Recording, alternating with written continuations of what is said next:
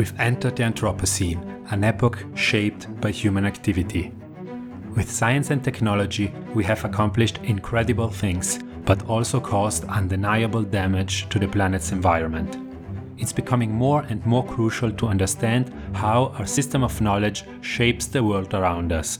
And to move forward, we have to look back.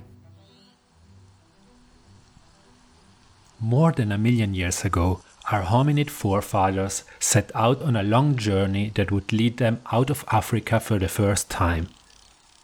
Scholars have long held that this migration began when climate change triggered the expansion of East African savanna into the southern Levant, and that Homo erectus trailed after the familiar habitat. More recent findings, though, suggest that they didn't passively follow this trail, settling and sometimes thriving in woodlands and other biomes as much as grassland along the way. As they wandered, they ate whatever they could get their hands on, fruits, vegetables, roots hidden in the dirt. Upon encountering lakes and other fresh water, they sought out fish, turtles, and even small crocodiles. All of those they could catch on their own, though. With bigger prey like boars, elephants, and hippos, they stood no chance. They had to work together. The hunting parties locked eyes to exchange signals, perhaps used simple hand gestures preparing for their ambush. It was not long before these rudimentary systems of communication, used again and again until they became rote, turned into a sort of language. Clumsy vocalizations over time became words. Humans developed speech. This invention threw humanity into a whole new realm of possibilities. Groups could now discuss division of labor and get thorough feedback on which individuals were trustworthy. They could share and accumulate knowledge, improving their standing over generations. Human society was never to be the same.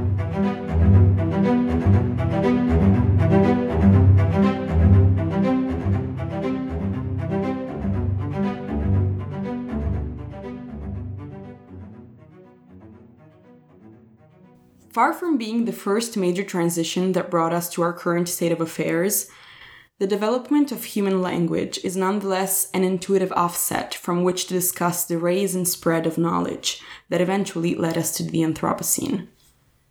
To explore this topic, we sat down with somebody that has a deep understanding of the subject. I'm Stephen Levinson. I'm retired, actually, from Max Planck Institute for Psycholinguistics in the Netherlands. And I have a strange background in a way, because I started as an archaeologist, became a social anthropologist, and then a linguist, and then finally a partial psychologist. And so I've brought all those sort of disciplines to bear, I think, on the way I think. Welcome, Professor.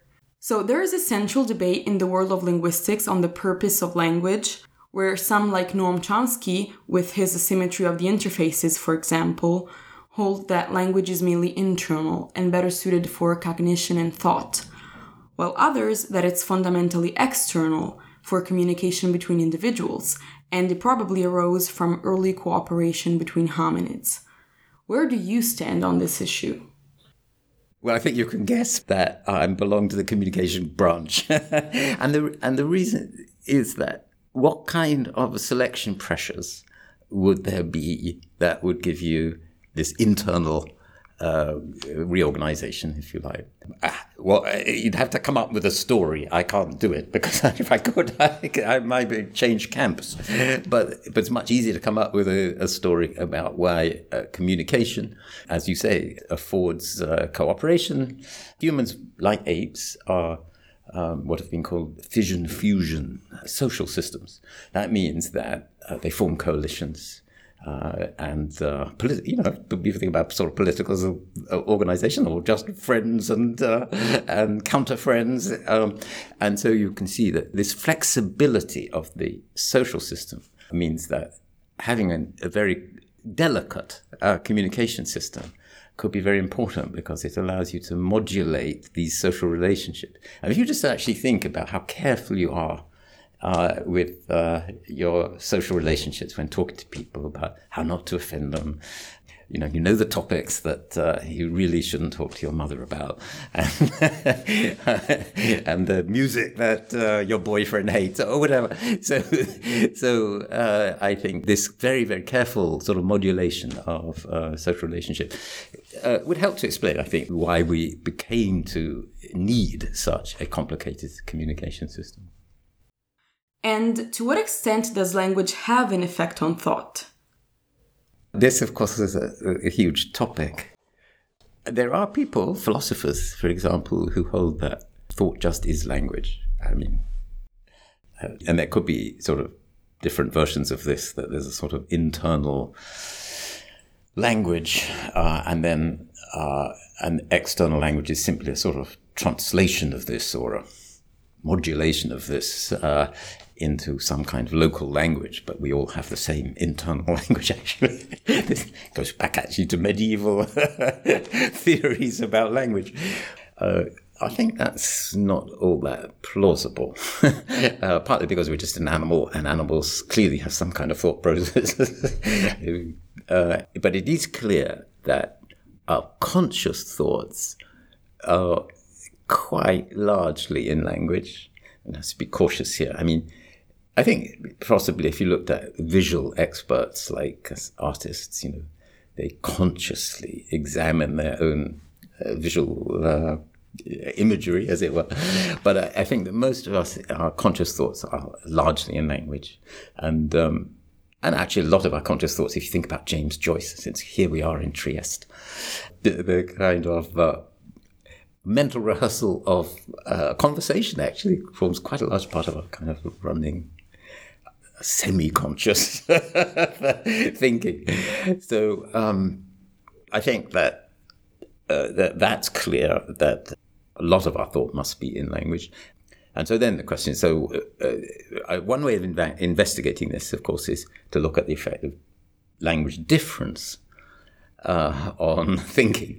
This is, again, another very controversial subject, because I think partly for sort of political reasons. So Steven Pinker, for example, wrote a famous book called The Language Instinct, that he said something like, the idea that a language would have an effect, a particular language would have an effect on our thinking is like ridiculous. However, I think it isn't ridiculous, and one of the reasons actually was pointed out by George Miller, one of the founding fathers of cognitive science, which is that we have this sort of short-term memory bottleneck, and in order to get around it, we use language, and he pointed out that language sort of provides us with these ready-made tools for getting over this short-term memory bottleneck. The point he made was that if you want to remember, let's suppose somebody gives you some 5 words to remember. You do this with this kind of internal memory, 1, 2, 3, 4, 1, 2, 3, 4. If you keep saying it, you can you can remember it. But if you start to exceed a small number of random digits, so the maximum you're likely to be able to remember is 5 plus or minus 2 or something like that.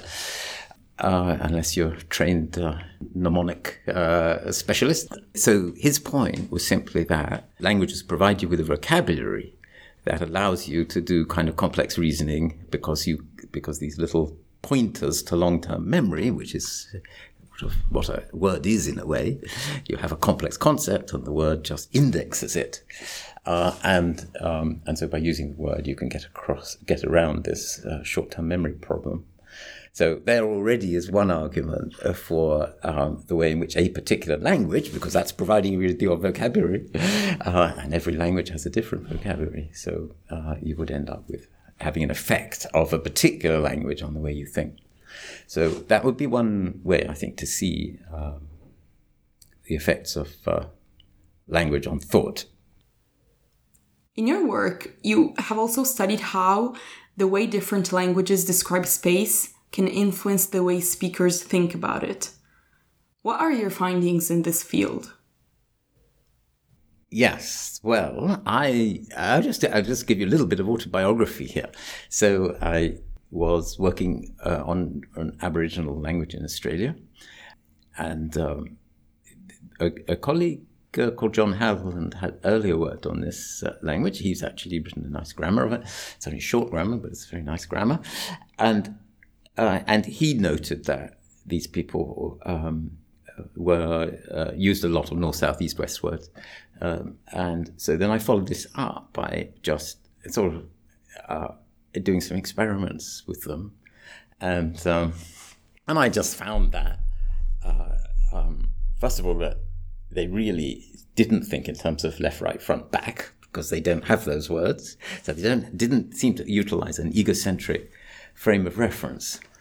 And this was quite surprising to me, as it turned out to be surprising to psychologists. In fact, a lot of psychologists at the time just would not believe my story, because it just went against this very long tradition in the West, which goes back to Aristotle. Kant, in particular, was very explicit about this, that sort of our primary sense or innate intuitions about space came from our egocentric frames of reference. So to find the peoples who just didn't apparently use these words and didn't, if you gave them an array on a table and turned them around, the things that we would think about as being identical on the other table because it was to my left, they didn't think that those were identical. They thought the things that were north were identical. And so very simple experiments you could do that would that showed that these people really were thinking in a different way. It's a very simple example, I think, of the way in which a language can train you to think in a particular way, because the language provides you with particular words, and then in order to use the word north, south, and so on, you better know where north is. Right now, I have no idea, for example. That's to have that instant intuition is something that is trained into you. So it's very obvious. I have once nearly drove off the road we went on a road, we were on just going through the bush, but into a kind of morass, a marsh, because the guy, said, "Go north now, quick." I turned the wheel in the wrong direction because I couldn't think that fast.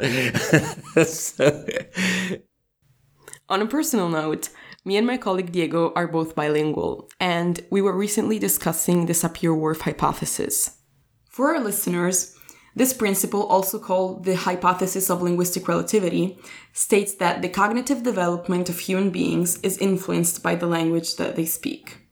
For example, Whorf held that the Inuit language has a wide range of words for snow, giving them a perception of snow that is much more nuanced than ours. We understand that this concept is outdated in this strong form, but it still seems to us that there is some truth to it. What do you think about this, Professor? Well, yes, I've been one of the people who've tried to kind of resuscitate it. I mean, it was after Pinker, it was a little bit dead. but I've been one of a number of people who have tried to resuscitate it. And the reason is, I think, as you say, I think it's partly true. How much it's true is the controversial point, I think. I investigated this in particular domains, and other people have investigated in other domains. Lera Boroditsky on time, John Lucy on number. That, by the way, number is one of those extraordinary effects of language on thought. So there's societies that have almost no numbers in numerals, that is to say. So they have 1, 2, 3 and many, or sometimes like that. And the only psychological experiments that have been done are actually on one language called Piranha, spoken in the Amazon. And it turns out that those people really do have restricted numeracy, and so that's actually interesting. It's just, if you don't have that kind of, it's not provided to you by your language, then the chances of having a mathematical genius in the Amazon are restricted, shall we say. More recently, we have adapted our language to the written form. How has this transition influenced the way we think and speak? Yeah, very interesting question. I have to say, I have not myself done any research on this. The reason for this is because linguists are trained to work on spoken language. They think about it as the prime thing. I think they're right, but on the other hand, it's anthropologists actually, like Jack Goody, who was one of the early people to work on or pushed the study of literacy. He showed that it makes just a lot of difference. So, for example, you might think that if you take somehow oral performance, like a politician giving a speech, you could, and then you would look in some village in, like the island I have worked on for many years out in the Pacific, where they're not basically literate. And then you can see an elder giving a speech, and you could say, well, it looks, identical. But what Jack Goody pointed out is that, no, it's not identical, because in fact, the fact that that we're literate gives us this kind of meta-cognitive angle on language, our ability to even if we actually didn't write it down, we can sort of mentally rehearse this in a way that we simply couldn't if we didn't have a background in literacy. So using this kind of reasoning, I think you can show that the Homeric poems, even though they clearly were by origin a spoken form, by the time they were written down, there was already a literary kind of effect on the way in which they're expressed and so on.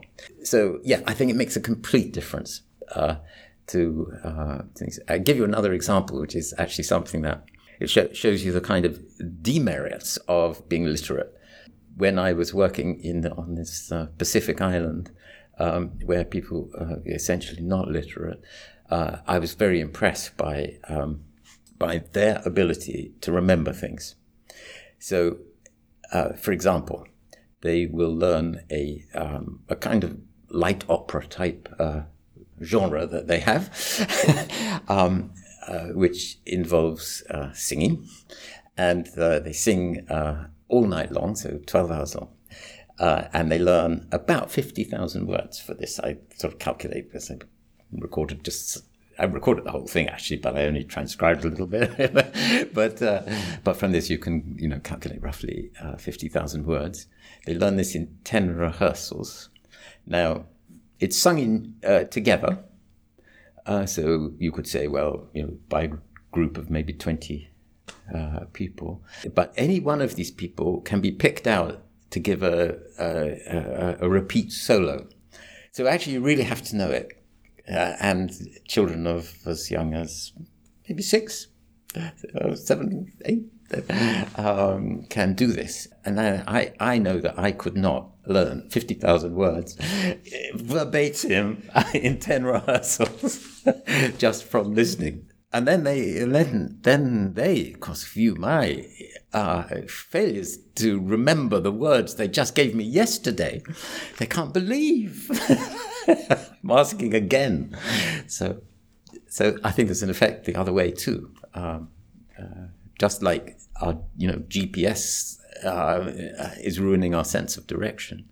So literacy has an effect on our memory too, because we rely, of course, on the fact that we can write it down. And is there an impact on the biology of our brains due to literacy? I'm sure there is. It depends a little bit about what you mean by biology, obviously.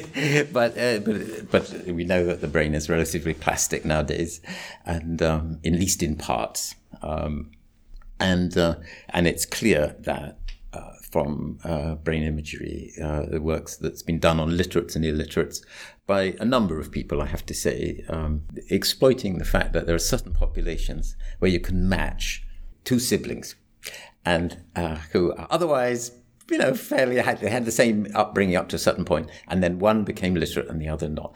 Example would be in Portugal, rural families often had elder sister who was told, "No, you've got to stay and look after the parents," and a younger sister who went and became a nun.